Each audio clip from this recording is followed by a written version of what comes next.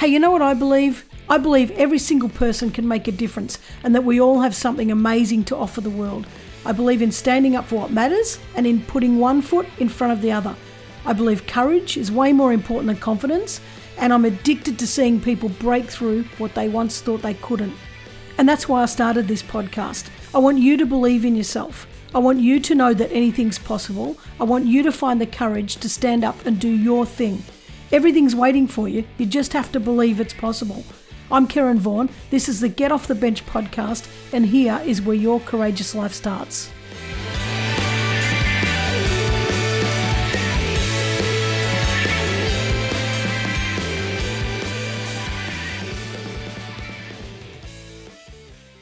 Howdy, and welcome to another week of the Get Off the Bench podcast. You know, I'm always trying to get people off the bench to do great things, and particularly do great things for the world, for the planet, for humanity, for animals. But it's so important that we take care of ourselves first, because, you know, we can give and give and give to others, and yet if we're not taking care of ourselves, we burn out. And today's guest has got a great message about that. Despite all the amazing things she's doing, her prime message is about self-care. So let me introduce you to her. Charlotte Lahadi is the modern day Magi. She is an award-nominated creative educator, business strategist, and transformational coach, passionate about crafting a better world for people and planet. She is on a mission to drive forwards a new era of collective well-being and planetary prosperity. Charlotte was a course leader in fashion communication and promotion at the University of Suffolk and is now a lecturer in fashion business and marketing at Norwich University of the Arts, which is one of the world's leading creative arts universities. She is also a lecturer in business management and leadership at the School of Higher Education at CCN, teaching on University of East Anglia validated degree programs. She believes a symbiotic relationship between business leaders, brands, and consumers can be harnessed to make systemic change, and she is here to help initiate positive change, cultivate happiness, and empower people to navigate challenges so that together we can thrive as global citizens. Through her creative solutions and strategic initiatives, Charlotte empowers people and organisations to make positive social and environmental impact, striving to bring awareness to the power of our minds and how we can harness our creativity to craft a better world. Her work shines a light on a new future of prosperity for all. Charlotte has been acclaimed by the Human Givens Institute and featured in their peer-reviewed journal for writing a Bachelor with Honours Fashion and Communication degree program that strategically aligns with the Human Givens principles, the United Nations Higher Education Sustainability Initiative, and the United Nations Sustainable Development Goals. She's also the UK ambassador for the One Better World Collective. Charlotte delivers educational lectures, seminars, and practical workshops that spark real change. Welcome, Charlotte. Hey, thanks so much for having me. It's my absolute pleasure. You're in England at the moment. Which part of England are you from? I live in Norfolk, which I grew up in a town called Gorleston-on-Sea. For anyone who's not in the UK, I would probably say near Norwich, then you're going to know where I'm talking about. If not, you're going to have absolutely no idea at all. So right on the East Coast. I've got like archbishops and stuff in my family that come from Cambridge and, you know, all that sort of stuff. So I went to stay with them many years ago, and, you know, I thought I'd be invited to stay the night. And it's kind of like, yeah, you can get a bed and breakfast in town and we'll see you in the morning. It's like, okay. Cambridge is not too far from me, but I think that's very quintessentially British. Yeah, just get a B&B. Yeah. It's funny because I went to the first one and the woman says, there's your room. And it was this tiny little dingy little, like a bathroom with this like almost like an army stretcher in there. And everything in me said, don't stay here. Don't stay here. You're not safe. And so I didn't even unpack my bags. I just walked out and said, oh, look, I'm not going to stay. Why? I ended up staying up the road in this. This guy saw me wandering. Thank God, because it was nearly dark. He saw me wandering and he says, are you looking for somewhere to stay? I said, yeah, I am. And it was like a place where there was about 10 of us staying. So I felt much safer. But, it's quite scary traveling on your own where you don't live, where you're not from. And anyway, had I known you, Charlotte, I would have come and stayed with you. But now is a different story. You're more than welcome the next time you're in the UK. Thanks, Charlotte. Now, I want to ask you. won't get an army camper bed. I prefer not to have the army camp beds, but that's fantastic. As long as you've got animals for me to sleep with, we'll be fine. Now, your story is, I've just read out your intro, as we've heard, and you've got all these amazing things, like you're working for universities, you're doing curriculum, for them, you're acclaimed by Human Givens, you're award nominated, you're ambassador for One Better World Collective. Like, it goes on and on and on and on, and there's all these accolades, and clearly you are doing some incredible stuff, and you're also very well known in the world of sustainability because of your work there. So I'm going to throw you right in the deep end, because I kind of like doing that to my guests. Reading all this stuff and hearing all this stuff, one would believe that you come from a background of privilege, because mum's paid for me to go to university, and I've got everything going for me. And is it reasonable to make that assumption, or has it been quite a different road for you?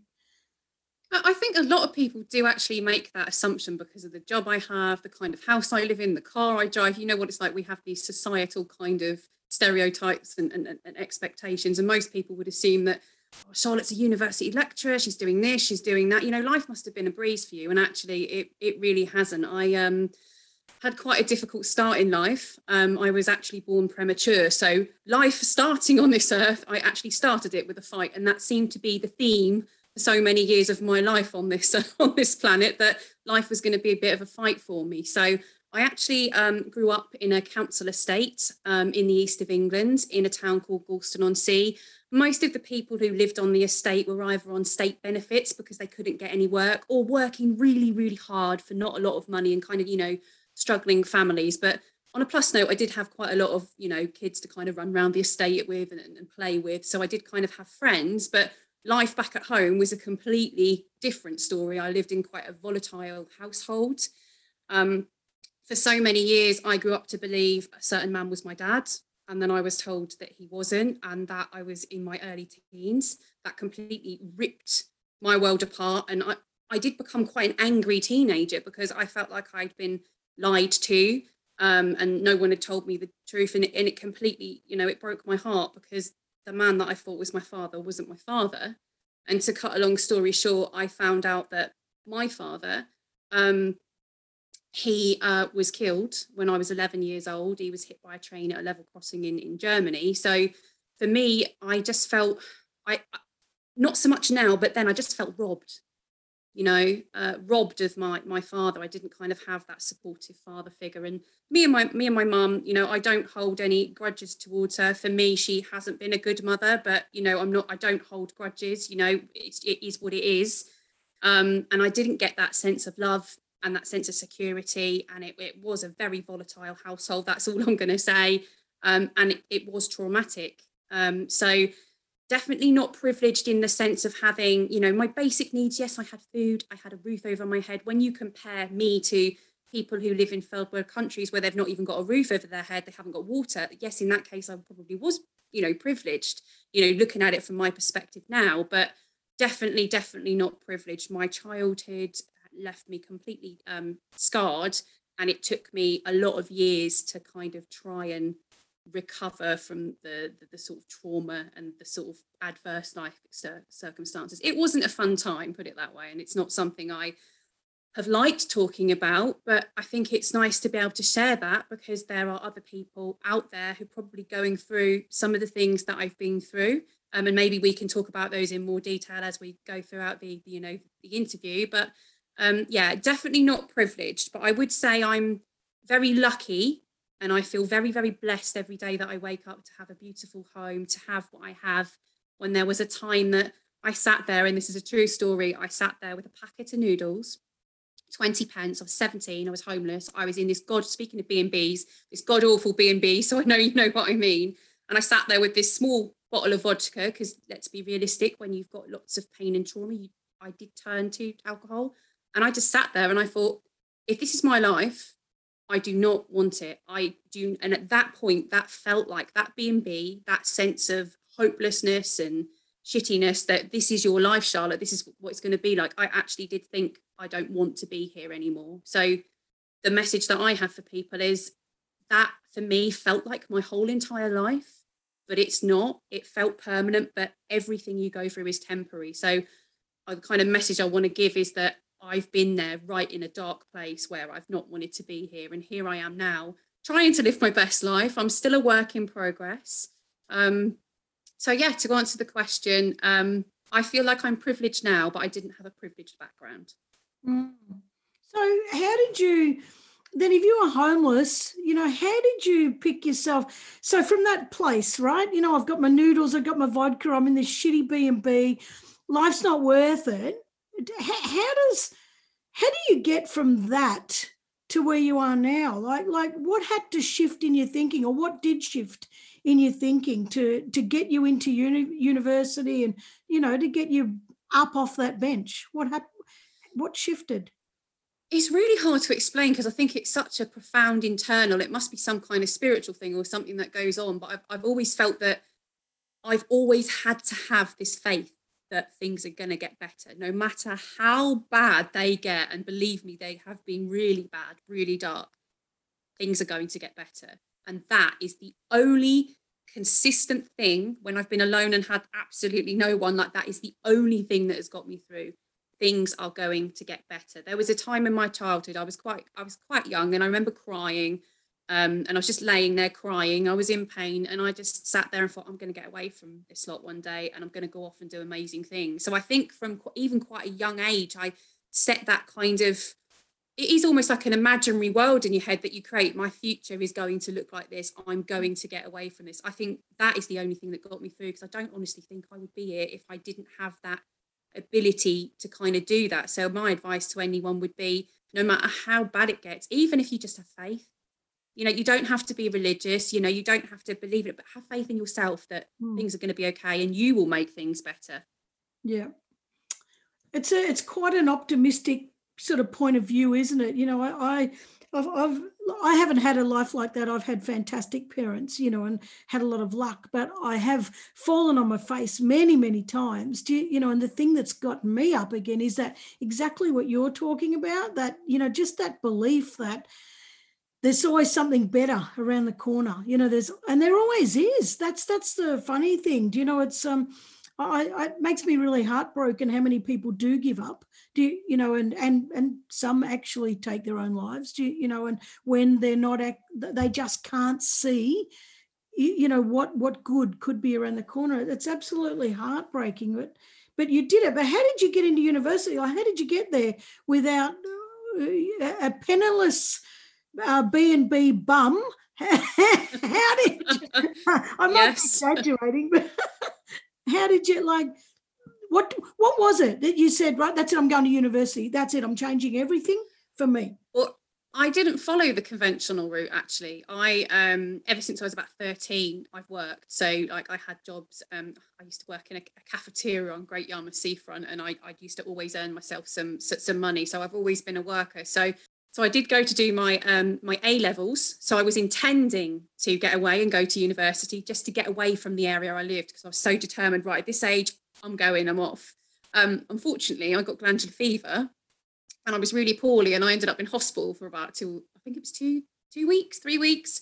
It had gotten so bad, I was laying at home, I literally couldn't breathe. And they had to take me to the sort of emergency part, and then I had to then be taken to Norfolk and Norwich. So I was in hospital for 2 weeks, so I never got to do my A-levels, and it took me a long time to recover from this glandular fever. I just felt rough for about 2 years, and I don't think I've ever really been as energetic as I was back then because of this glandular fever. So to cut a long story short, I went and did waitressing. I've done caravan cleaning, hotel cleaning, and then I got a job, and then I did receptionist at a casino as well.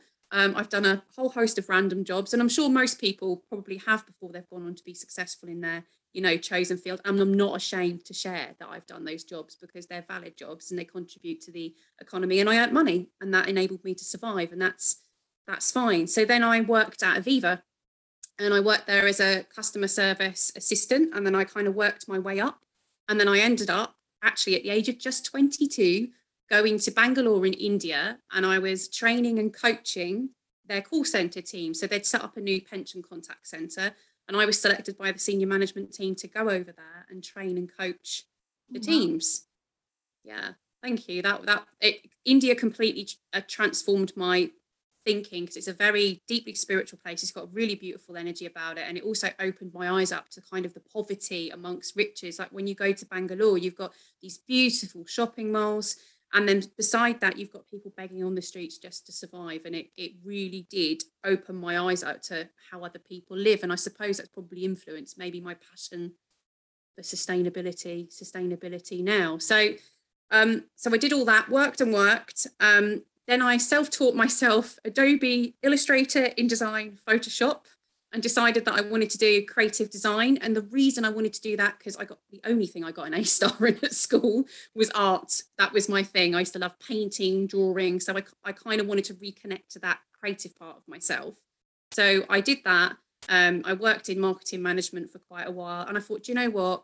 I really, really wanted to go to university. And my grandpa, bless him, he's passed away now, but he always wanted me to go to Norwich University of the Arts.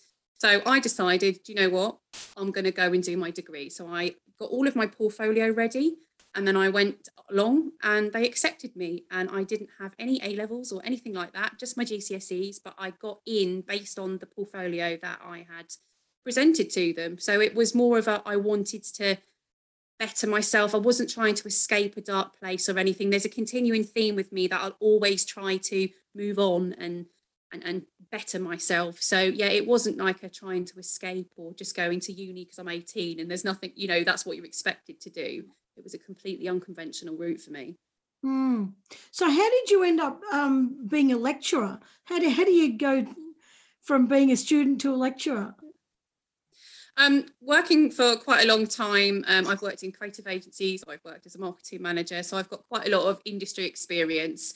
And what actually happened is at the age of about, I think I was 30, 31, I had burnout. I had a breakdown. So I couldn't, I left the marketing management role because I one of these people that just keeps going and going and going and going and not realizing that I'm not processing absolutely anything. So I think it just got to the point that my mind, body and soul just had no room for anything else. So I just couldn't function as a human being anymore. So that time out enabled me to reassess actually what do I want to do with my life. I didn't feel I was getting enough of a sense of meaning from the marketing jobs that I was doing. It just felt a bit too corporate for me and not creative enough, because it's very data driven, very analytical, which is great, but not for a creative mind like myself. So I thought I'll take this industry experience and I will apply to be a lecturer. So I actually started in further education, which is college students, not university, and then just kind of worked my way up like I did at Aviva, just diligently working away. Wow. We've got so much in common. I had glandular fever too when I was younger, and it knocked me off my bloody feet for so long. And I kept panicking for 10 years. I just kept falling asleep everywhere, just kept falling asleep. And I was also a TAFE teacher, which was a tertiary teacher, but not university. But I haven't had any desire to be a university lecturer. So anyway, one of the things that you've just written, but now you've left there at Suffolk University, you've written a whole sustainability curriculum around the creative design and all that kind of stuff, and fashion. So, but you based it on Human Givens. Now, we mentioned that in the intro, and when I first met you, I was like, what's Human Givens? I've never heard of this. So, but once you explained it to me, I was like, wow, I really love that stuff. So tell us more about it so other people can understand, because I think it's fantastic. Oh yeah, it is absolutely fantastic. And I actually just randomly came across it when I was researching for kind of frameworks, new frameworks that I could apply to writing the degree that I was writing at the time. So it really is, in a nutshell, unlocking the very best of human potential. That is what it is. And it's a framework to help us to become the best human beings that, we can be. And they have a set of guiding principles. And all it really is that we have fundamental needs that need to be met for us to be truly happy. And if we're not meeting all of those fundamental needs, then we're not going to be happy. We're not going to be able to live a fulfilled life. It's almost comparable to Maslow's hierarchy of needs. It's kind of comparable to that, in that you obviously, the bottom of the pyramid up.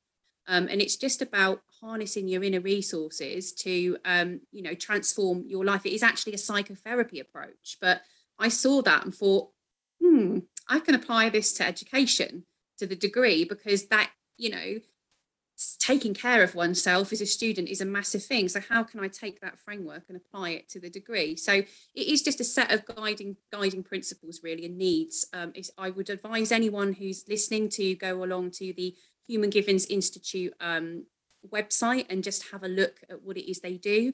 Whether you're a psychotherapist, a counsellor, or just someone who's really, really interested in it, it's absolutely fascinating, because it has application not just in psychotherapy, but the massive changes that the world needs. Imagine if we all looked after ourselves and loved ourselves, what the world could be like. And I think the Human Givens can be applied systemically across everything to almost create a better world in which we all thrive and which we all flourish. Well, and don't we need that? Boy. Yes, we do, please, like now. But it's transitionary, isn't it? It's a work in progress. Like 100 years ago, I think. Boy, we dug ourselves into a hole. But I think we can get out. But as you're saying, I think we do need to all find these, whether it's Human Givens or whether it's something else, we all need to find that something that's going to really unlock the potential in us, and also find peace within ourselves, because I think we're very... we're hard on ourselves, we torture ourselves, we torment ourselves. I'm not good enough, like I've got self-doubt, I'm an imposter. We just go on and on and on, beating ourselves up. And yet at the end of the day, all we want is peace. Like all we want is just to thrive in our daily lives. And we don't have to be writing curriculums. We don't have to be saving the world. But I have this strong belief with Get Off the Bench that if we are all doing the thing we love, we will thrive. So I'm not going to say perfectly, but so much better within ourselves. We'll be thriving more.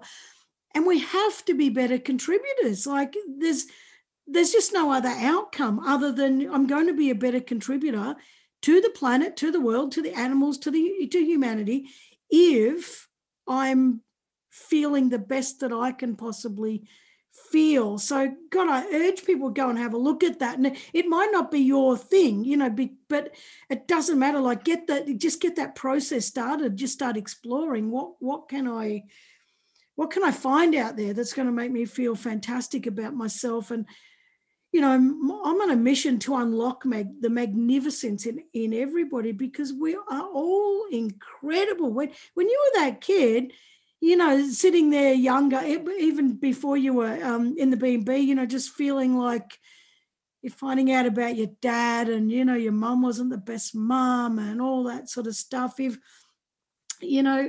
think that two parts to this. One, I think you already had something within you that was, you were in touch with your magnificence, even though you probably didn't realize, because that was a thing that was pulling you, towards doing better.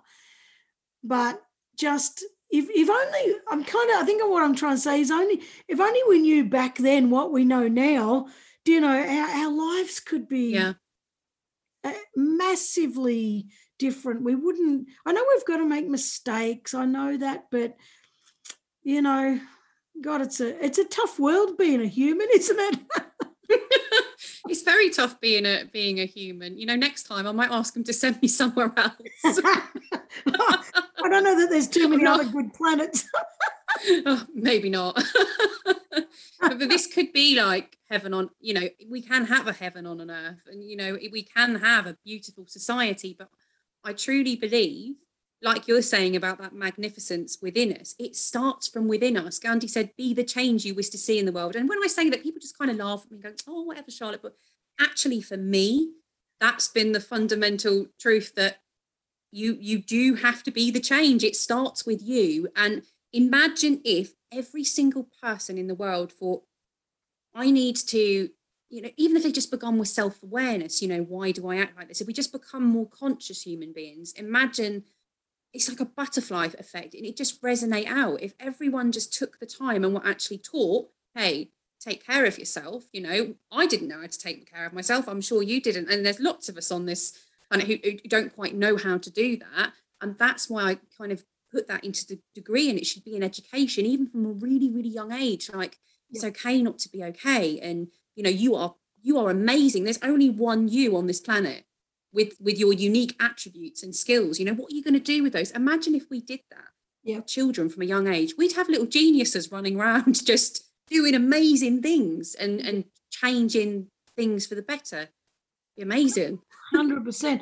I think that kids already know that when they're born. I think that we beat it out of them. I think that society, we do, yeah, is just bullshit. It really bugs me. And I sit on the fence about the education system. We need it. I love education. I love all that, but I don't think it's right. I think it's so outdated that we're not in the industrial era anymore. We don't need to teach competition. We don't need to teach. We need to teach people how to care about each other, how to be kind, and that extends to being kind to ourselves. And what I really love about you, Charlotte, is you've got this story of success, and you could be promoting that as your story. Hey, what, if you want to be a lecturer, this is how you can do it. And I did it, and I overcame homelessness, and I blah, blah, blah. But what I really love, and why I really wanted to get you on the podcast, apart from the fact that I love you, I reckon you're just a bloody grouse. Thank you. We're great mates. I just love you. But I think that you have chosen, and you remember having this conversation with her, you've shifted your whole focus now to say, no, I'm going to focus on this self-care. I'm going to start telling people that no matter what you've been through, it does get better. We need to focus on self-care. We need to love ourselves. We need to put that at the very core, before anything else, or anything else we've achieved doesn't matter at all. And before you're talking about having burnout, and you said, I don't know how to look after myself, and that's been true for so long too. I have not had a complete burnout, but I don't know how the hell I haven't, because I am of that age and of that bloody mentality, go, go, go, go, achieve, achieve, achieve. And it's taken me till my 50s to really think, wait a second, no, if I go down, everything I've done goes down with me, and I can't change lives. I can't make the world a better place. But I love that you're going self-care. So tell us more. Why did you do that? Because there's kind of a lot of, not shame, but almost embarrassment, or it's kind of like it's a fluffy extra, that stuff. No, let's talk about achievements. Why are you so hell-bent to get us all to put self-care at the top of the list? Because there's that saying, you've got to love yourself, because you've got to take care of yourself, because, and I'm not just talking about, you've got to take care of yourselves spiritually, physically, emotionally. And the reason I'm so hell-bent on it is because I've been through it. It's first-hand experience, and I know how damn hard it is to go from that place where I call them little mind gremlins. You're not good enough. You're never going to achieve anything. No one's going to love you. You're rubbish. And sometimes, even now I still get the mind gremlins, successful, and I'm doing what I do, but that'll go, Charlotte, imposter syndrome starts coming. You get a lot of speakers and talkers who say, I'm fully recovered. And I think, what, good for you if you are. That's absolutely fantastic. But I am humble enough to openly admit I don't know if I will ever be fully recovered. And I want to speak to the people that are out there that actually don't know if they're going to be able to get through what they've got through, and give that wisdom that, you know, you will be okay and you can do this. And, you know, I'm still just going to be this work in progress. But I think the thing that you were talking about earlier, when you said you keep going and going and going, it's that resilience. You've got that inner resilience. Some people have it, and some people kind of need a little nudge. You know, it's in there, it's within everyone, but you're obviously quite resilient. And I think, like yourself, I had that natural resilience, but that resilience is what caused my burnout, because I just keep going and going and going and going. And now I'm like, right, okay, take a breather, need to look after myself. So the reason I'm hell-bent on it is because I know how transformative it is, because I've done it myself. So I'm not just speaking from a textbook. I've been the ups, the downs, the in-betweens, you know. It's from first-hand experience, and that is why I care so much. I haven't shared all of the stuff that I've been through. To be quite honest, I think I'd need to write a blinking book to we'd be here all day, you know. Maybe that might be an idea, maybe to do that one day. But, you know, self-care is key. You've got to love yourself, because if you love yourself and you work on yourself, you become more aware of why you act the way you do. So, like for me, my feelings of not feeling good enough become from my childhood. My constant need to need approval come from my excessive working, because it come from wanting approval from my mum, wanting her love. So you begin to realise, and when you go within, you actually can make amazing, profound changes. If someone would have said, oh, Charlotte, it's because of this, a psychotherapist, I'd have gone, oh, you get defensive. But when you go in within yourself, the answers are all there. It's amazing. And like I say, it's through first-hand experience. Sorry, I'm rambling now, but I'm just so passionate about it.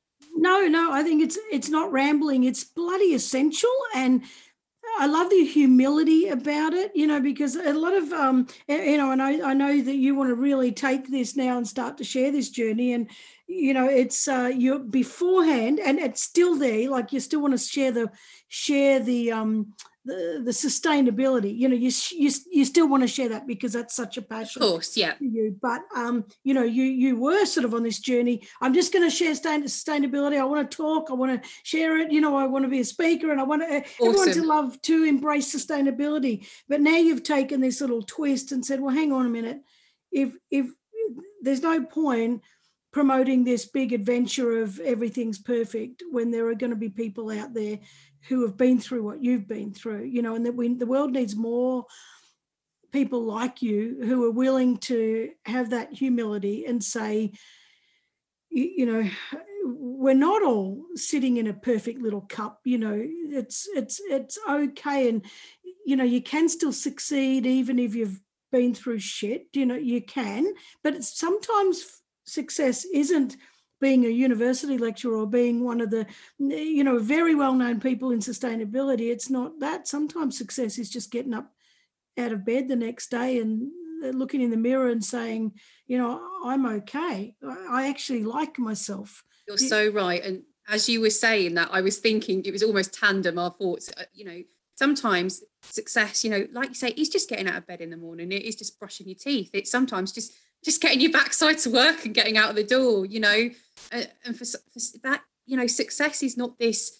I think the way our society is structured at the moment, it builds quite unhealthy kind of ideas of what success is, you know, particularly with things like, you know, the Instagram generation and kind of TikTok. Everyone kind of wants to be Insta famous. And, you know, if you're not famous or you've not got this type of job, then you've not succeeded. And it's like, well, like I said about the cleaning and the waitressing jobs that I've done, they contribute to society just as much as somebody else. You know, success is not about material things.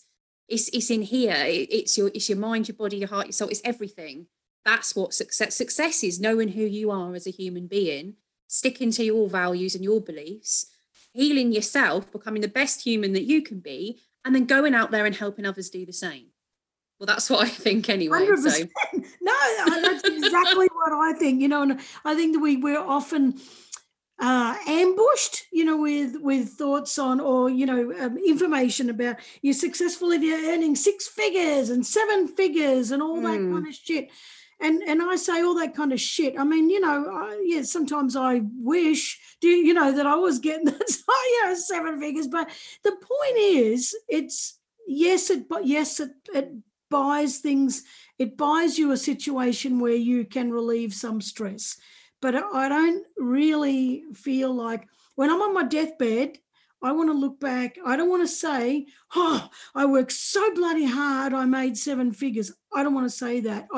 I'd like to say that as an extra, but I want to say that I worked so hard, and I don't want to glorify hard, but I worked hard to make the world better for humanity, animals, and the planet, and I had an impact. I know that I impacted thousands of people. And to me, that's success, and I often struggle with my own mind about quantifying that, because of our bloody education system that teaches us to compete. And we were drummed into us, you need to get a job and you need to be successful. And that old adage, yes. People do this. And, you're not successful if you don't. And I remember that as a kid and as a teenager, leaving school. And I was so pissed about that. I thought, I just want to ride motorbikes and be a rock star. And the teachers didn't think. I just wanted to party. That's what I wanted to do. Go out to festivals and dance. But you do at that age. You just want to be free to explore who you are and explore the world. I think, to say about education, I think the difference between me as a university lecturer and school, I think for university, they're following what, students are actually following what they're actually passionate about. They're at the age where they're like, this is actually what I'm really excited and what I'm really passionate about. And I think university is a fantastic outlet for that, when young people or even mature students, they've found themselves like, this is actually what I'm really passionate about. This is what I want to go and do. Whereas I agree with you with school. I think it should be a little bit more holistic, a little bit more perhaps based on the individual. I don't know in my mind how that's going to work, but how about we look at individuals and what they actually like, what they're good at, and then harness that for them to make a contribution to society, then get them to learn all of this different stuff. Because if you balance it out in the end, you're still going to have people who are going to go off and work in the tech sector. You're still going to want people who are going to be marketeers. You're still going to have like people who want to work with their hands and make stuff. We're still going to have, farmers and things like that, but just letting people children will naturally gravitate to what they love, and they'll soon let you know when they don't love it. They already know. We just don't listen. That's right. Parents we don't listen. I mean, I just wanted to draw and paint and be around horses. And that was pretty much me, and what did you love to do when you were younger? Play guitar, but play bands, make all my family pretend they were in a band with me. We all had tennis rackets, and I was the only one. That's so cool. I'm sure there you go. But I think children, like you say, they're born with this inner knowing, and then I think by the time they're sort of adults, we forget. I thought, who am I and what am I here for? Because I had those questions. I didn't have any sense of purpose for a long, long time. And I had to go within to find that, because if not, I think I'd have just been aimlessly wandering from job to job and not have a sense of any, sense of happiness. So, yeah. So what about some self-care tips? Because we can't just have you saying, I talk about self-care. I mean, we might as well make the most of you while we've got you. So awesome, yeah. Were there any simple self-care tips that you think are valuable, worth sharing? I think one of the things we all tend to do is if we haven't had a great day or we're not feeling good or we do something wrong, we tend to beat ourselves up about it. Don't. It doesn't matter. On the grand scheme of things, does it really, really matter? Because I think we occupy our brains with all of this stuff like, oh, I shouldn't have done that. I shouldn't have said that. Or I'm not, or I'm not okay. It's okay not to be okay. There you go. So that's tip 1. It's okay not to be okay. It's okay to have a shitty day. We all have them. I did try and follow the, and this is about self-care, the happiness mindset.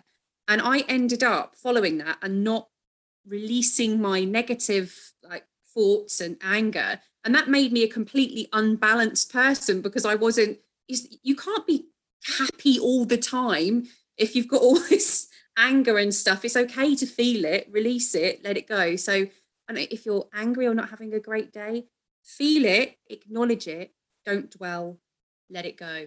because I think dwelling and keeping our minds with all this stuff willing around is not great. So yeah, don't dwell on stuff.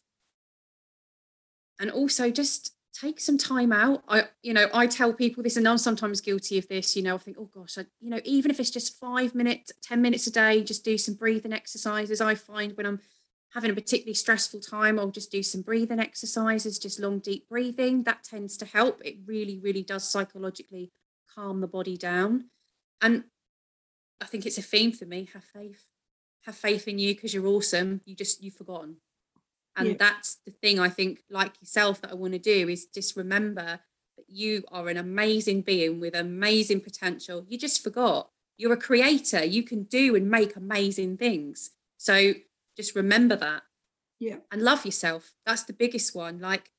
Because I think a lot of people, I found, having talking to people like yourself and people in the One Better World Collective, there's a lot of people out there who have not had good, have had a really hard time. Like when I was a child growing up, I used to think I was the only one.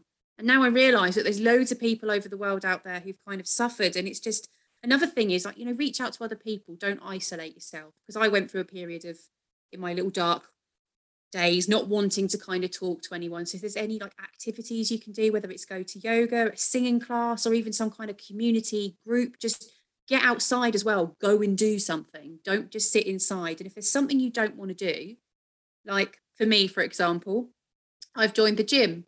Mine says don't want to go to the gym. Do you know why your brain does that? Because it's easier. You get into the habit. Your brain wants to do the easiest thing. So if it says, I can't be bothered to go for that walk, go for that walk. If it says to me, Charlotte, I don't want to go to the gym, those things that you don't want to do. And then you'll just get in a continual habit of doing positive things. And also just acknowledge your thoughts and your feelings, because I think this, society in general, there's so many things we can numb them. We can numb them through overworking. We can numb them through alcohol. Some people numb them with drugs. If you don't feel, you're not going to be able to heal. Ooh, I like that. And that's so true, isn't it? This is toxic, what is it? Toxic positivity. It's like, you don't be angry, just be grateful, just be happy, just have positive thoughts. Screw that shit, because you can't do that all the time. And yes, we should, if we recognize we're having negative thoughts, yes, think about it and say, well, why am I doing this? Okay, it would be great to start switching my thoughts over, to have that conversation with yourself. But this whole completely ignoring negative thoughts, as we have 90%, we've got a negative bias, and our 90% of our thoughts are bloody negative. So we would be completely suppressing ourselves as human beings if we just wrote off all the negative thoughts. But it's about, as you're saying, it's about acknowledge them, recognize them, and then question them. And this is one thing that I do. I say, wait, where's that coming from? Where's the truth in that? And then I think, well, there's no truth in that. Okay, let it go. Because I don't think you can let it go unless you actually question it. You have to question and say, where'd this come from? And most of the time, I always say it's, perceived reality. You think it's your reality, but it's your perceived reality. It's just, you're just making shit up, and it's based on all the past. We're measuring it against past things that have happened, and it's not even happening in this space and time most of the time, and yet we're already triggered. That's so true.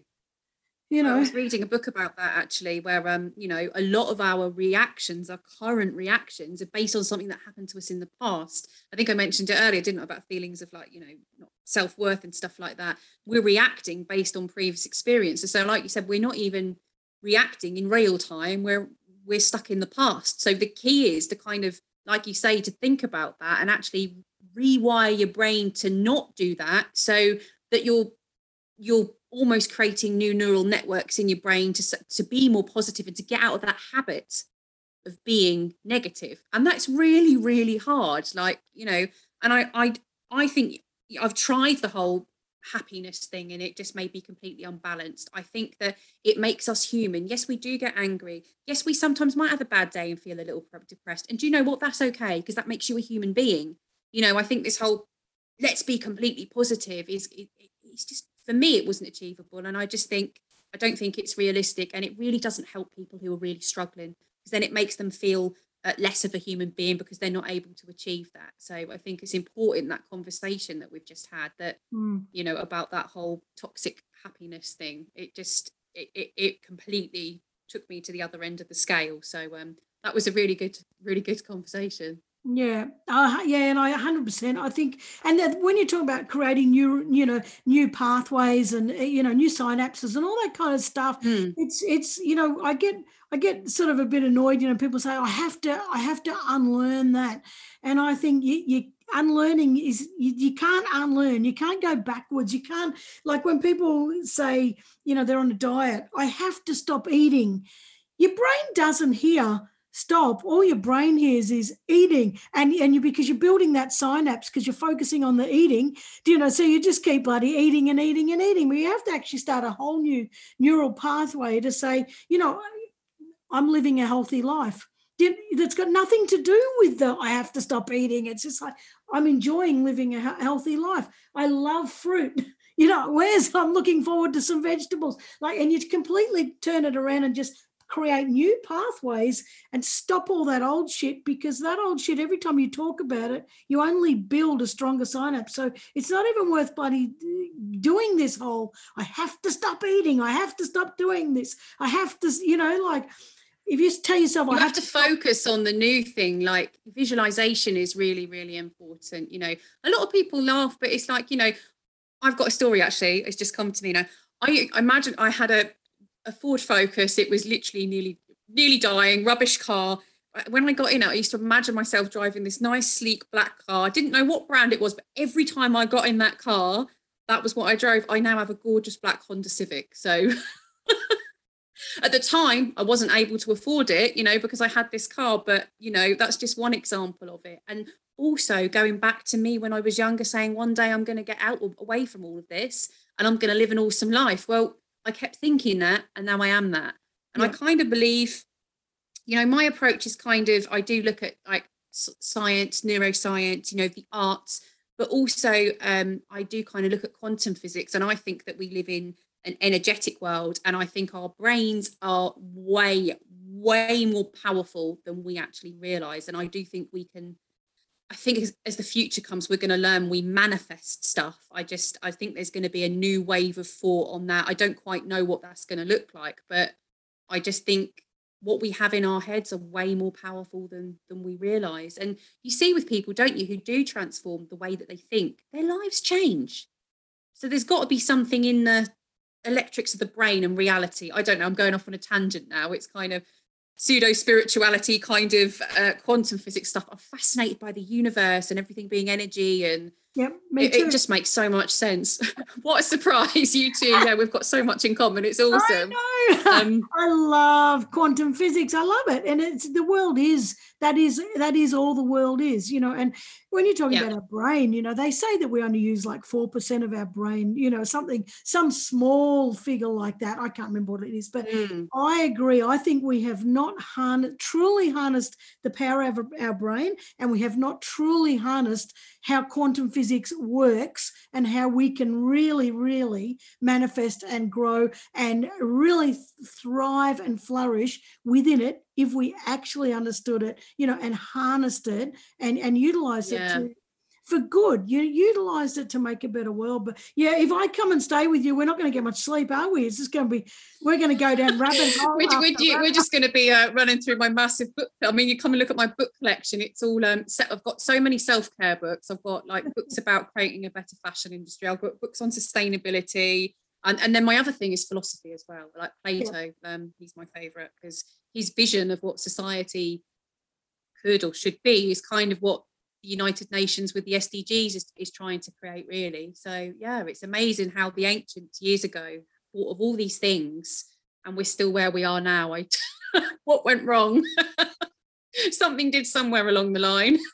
That goes through my head all the time, is like, why are we still doing stuff? Thousands of years ago yet they find all these things on cave walls, like tick, tick, tick into cave walls. And it's so much more advanced than what we're doing now. And we've just become too bloody smart for ourselves, and we've turned into bloody lunatics. But I really think that society is imploding and it's caving in on itself, and we have to actually start. But I'm seeing changes. I am seeing this. There are changes, yeah. Of people who are coming up with selfless sort of giving, and starting to really, really work towards this tipping point, which I keep saying I believe is going to happen. I don't know if it's going to happen in my lifetime, but I do see that we will eventually reach a tipping point for good, and I believe in that, and I refuse to believe anything different, because I just see so many people, and maybe it's who I hang with. I mean, I hang in these groups, but maybe I'm just lucky, or maybe I'm just sort of narrow-minded or closed off to the rest of the world. But the people I hang with, they're my circles, and people are doing. Yeah. Stuff. So I think the more of us that hang together, the bigger this tipping, the closer we'll get to this tipping point. But now you mentioned in there about the UN SDGs. So most people know what that is. In case you don't know, because there's that many damn acronyms out in the damn world today, the Sustainability Development Goals, which is brought in by the UN for, hoping to achieve certain things by 2030. They're not going to achieve what they want to achieve by 2030, because we've just got so far to go. But if we continue to work in that direction, and I can't remember them all, but it's life below water, life on the earth, ending poverty, ending hunger, gender equity, it just goes on and on. There's 17 of them. So, they're great. And I think we should, the shame, and I've said this to, Ian Spears, who we both know, who we met through with One Better World Collective, which is focused on SDGs, is that, it's such a shame that we even have to have the conversation, because why aren't we as human beings just taking care of each other and the planet and the animals? Like, why aren't we just doing that? Because we're supposed to be the caretakers for the planet, and we shouldn't even need the UN goals. We shouldn't need them. But anyway, you're a huge advocate of them, and you've blended it into your curriculum, and other stuff that you're doing. So I think one of the things is that when you talk about any of these SDGs, or, ending poverty, gender equality, homelessness, what we're doing to the planet under the water, we're trashing the reefs, it's just the plastic problem. What happens with a lot of people is that and climate change, didn't add that one, that's probably a big one, is that a lot of people think, yeah, well, I hear about it, I get it, but I'm just one person, and I can't make a bloody ounce of difference. Give us some tips, Charlotte. Come on. What can we do? I think with the United Nations SDGs, because they are so vast and they cover so many points, and I think, to be honest, when you look at them, they are really speared towards governments, non-governmental organisations and businesses, really. So if you were to just read those, that may be a little overwhelming, but I think it's just, being more conscious of what it is that you're doing. Like, you can contribute to, the United Nations Sustainable Development Goals, in a nutshell, are striving to make the world a better place. So whatever you can do as an individual to make the world a better place, like I said earlier, however small that is, if you get so many people continuing to do that, and it just builds and it builds and it accelerates, we'll achieve those goals.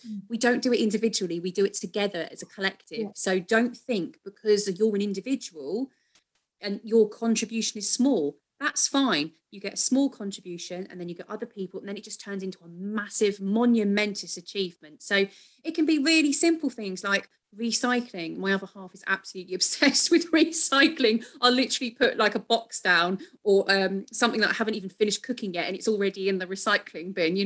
He's turned into a bit of a recycling freak. So yeah, recycling. When you get boxes and stuff from your shopping, just pop them in your recycling bin. It could also be something simple, like if you've got some old clothes, don't throw them in the bin, take them down to a charity shop or send them to a charity who then send them to third world countries, because, that's a good thing to do. And then it doesn't go to land waste, because, the fashion industry contributes so much to land waste.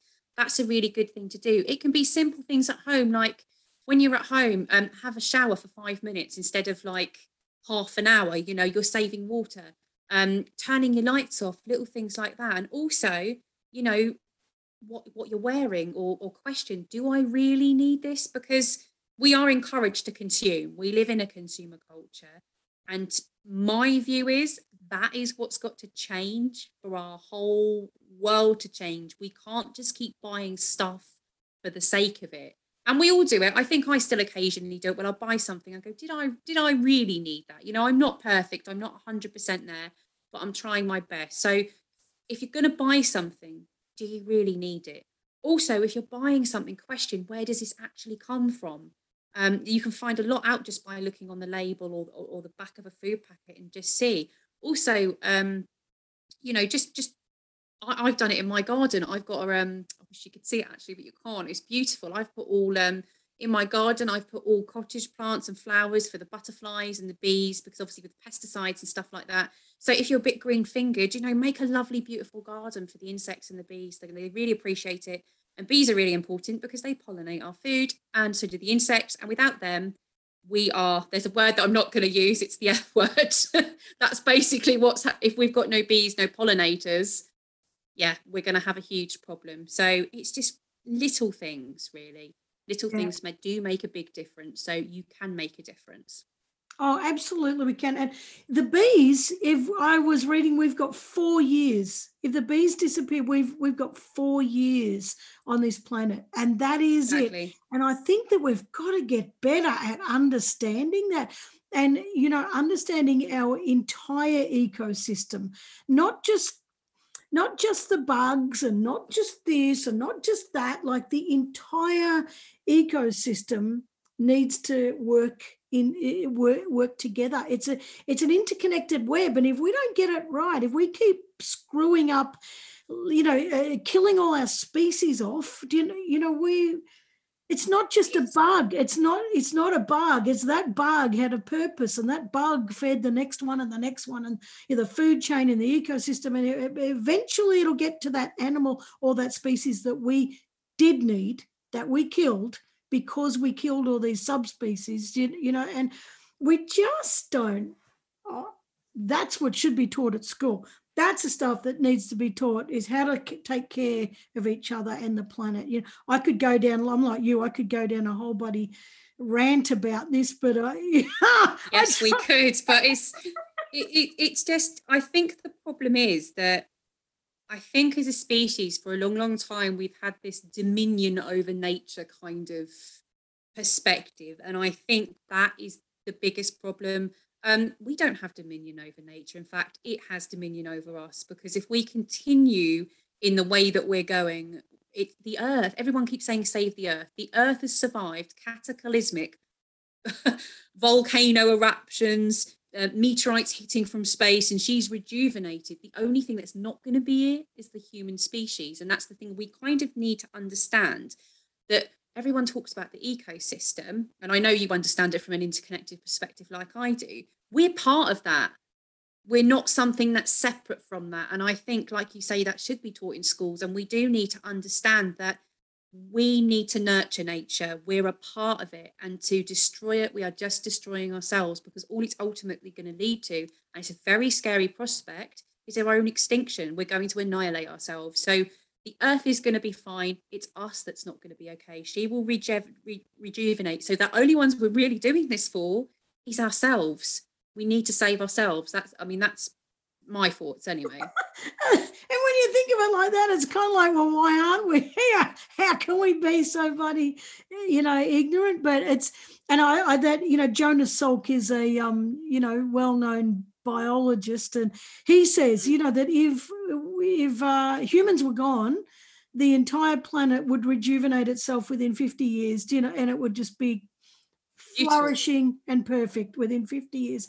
Goes to show, how quick, exactly what you're saying, how quick Mother Nature can repair itself. It is already, you only got to look at all the things that happen, the earthquakes, the floods, everything else. Mother Nature's, we've got nothing on the planet, and we've I think Mother Nature's getting a bit fed up with us. So I think we're like a bunch of naughty school children. We need to sort our act out. If not, she's going to, evict us. So yes, United Nations Sustainable Development Goals, living sustainably and loving ourselves is very, very important. But coming back to that message of yours, loving yourself, it's you're not going to care for others, and you're not going to extend that care if you've got no care for yourself.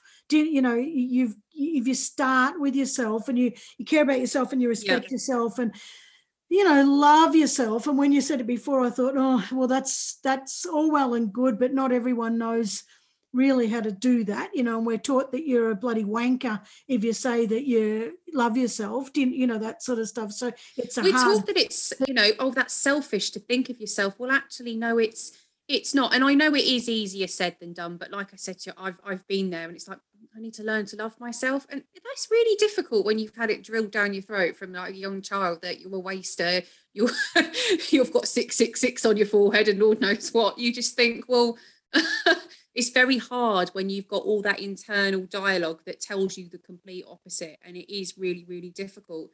And the only way around that is, I would advise, if you need to go and get some counselling, there is absolutely nothing wrong with that, nothing to be ashamed of. If you feel like, you can work with your own mind and do that yourself, that's also fine as well. It's just those little gremlins. They just need to shut up. You just need to be quiet. Mind gremlins.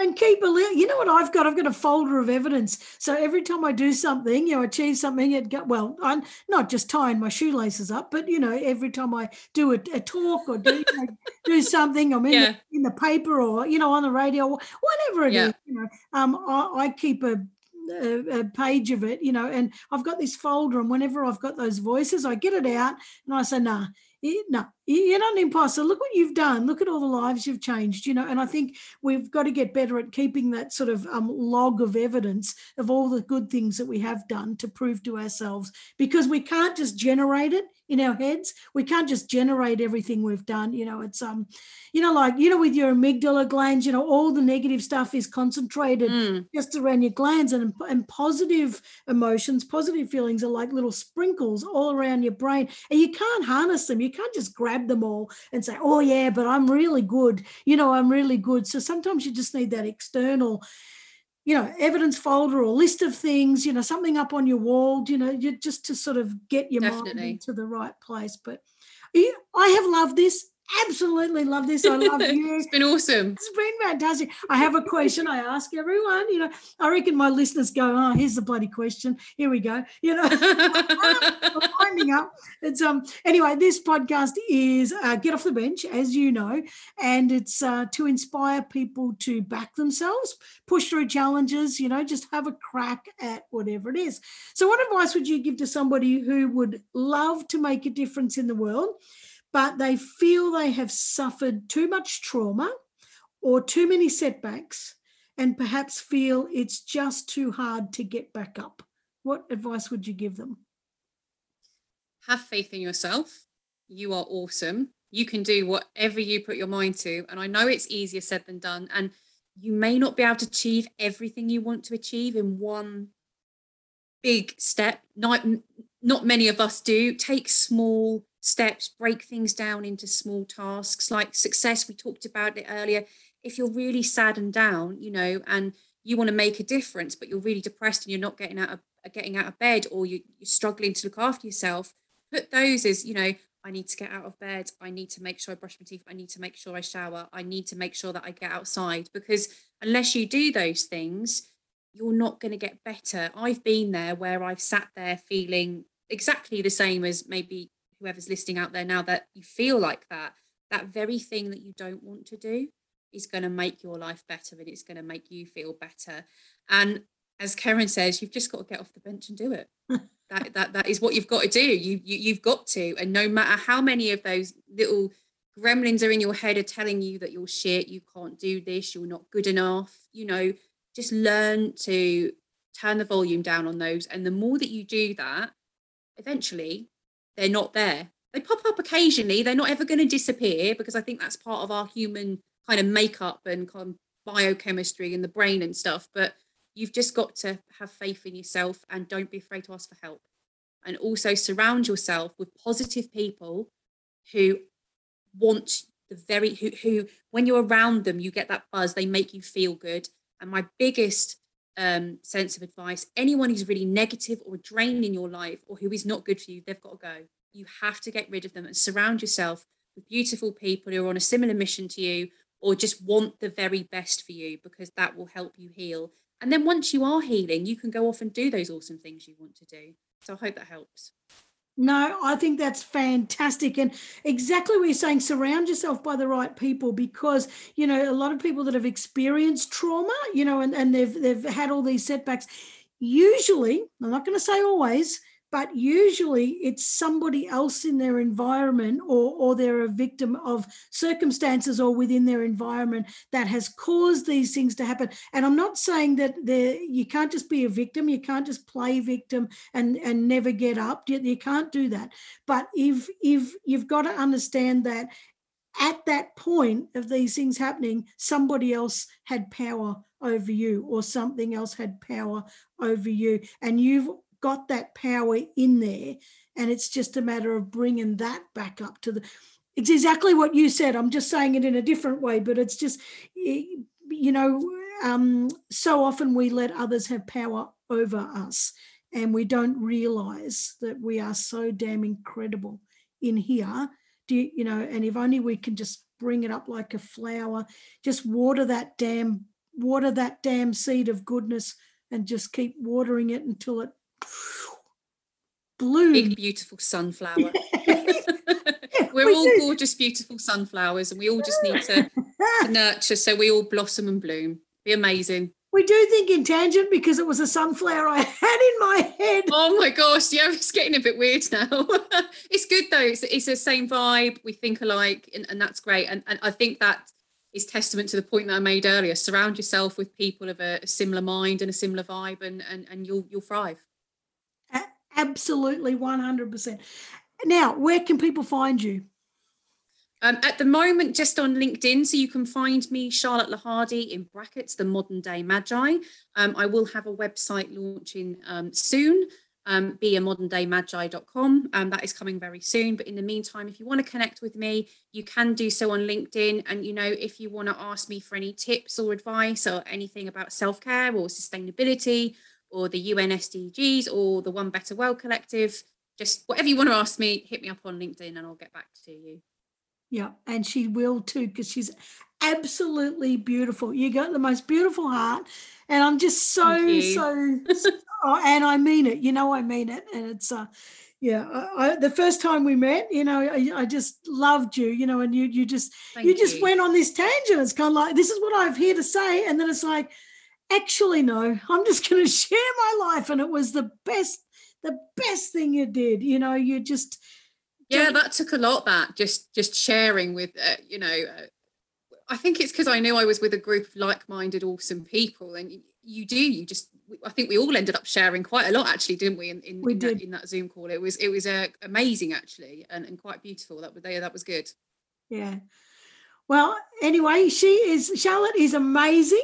Please do connect with her, because she's just most gorgeous heart, and I'm just so thankful that she's sharing this. I shouldn't say I'm still talking to you, Charlotte. I'm still just grateful that you are sharing this much needed message of loving ourselves and starting with us, because that's the only way we're going to make a difference in the world, and it's the only way we're going to thrive is to start with us. So what a wonderful message. Thank you for joining us. It's been a pleasure. It's been absolutely fantastic. It's been brilliant. Can we do it again? We might not record it for a podcast, but I reckon we'll You and I could probably do 5 hours. We'll just have plenty of Zoom calls and catch-ups anyway. We definitely need to stay in. All right. Well, thank you so much for joining us, and we'll catch you very soon. Take care. Thank you. Bye. See ya. Ta-da. Oh, guys, I absolutely loved that. And I really don't think there's anything left to say other than you really do need to take care of yourself, no matter what you've been through, no matter how bad sometimes you feel about yourself or you feel about your situation, your circumstances, you can get back up. And I really hope that this podcast has made you feel like, no matter what is going on, you really can become successful in whatever way that means to you. So that's it for me. Have a wonderful week, and I'll catch you next week. And thanks for joining me. Okay, see ya. Hey, thanks for joining me. It really does mean the world to me. Now, if you or somebody you know is doing amazing things, make sure you send me an email to info@getoffthebench.com.au. That's info@getoffthebench.com.au. Otherwise, head on over to my website at karenvaughan.com and tinker around there a bit and send me a message. Okay, catch you next week.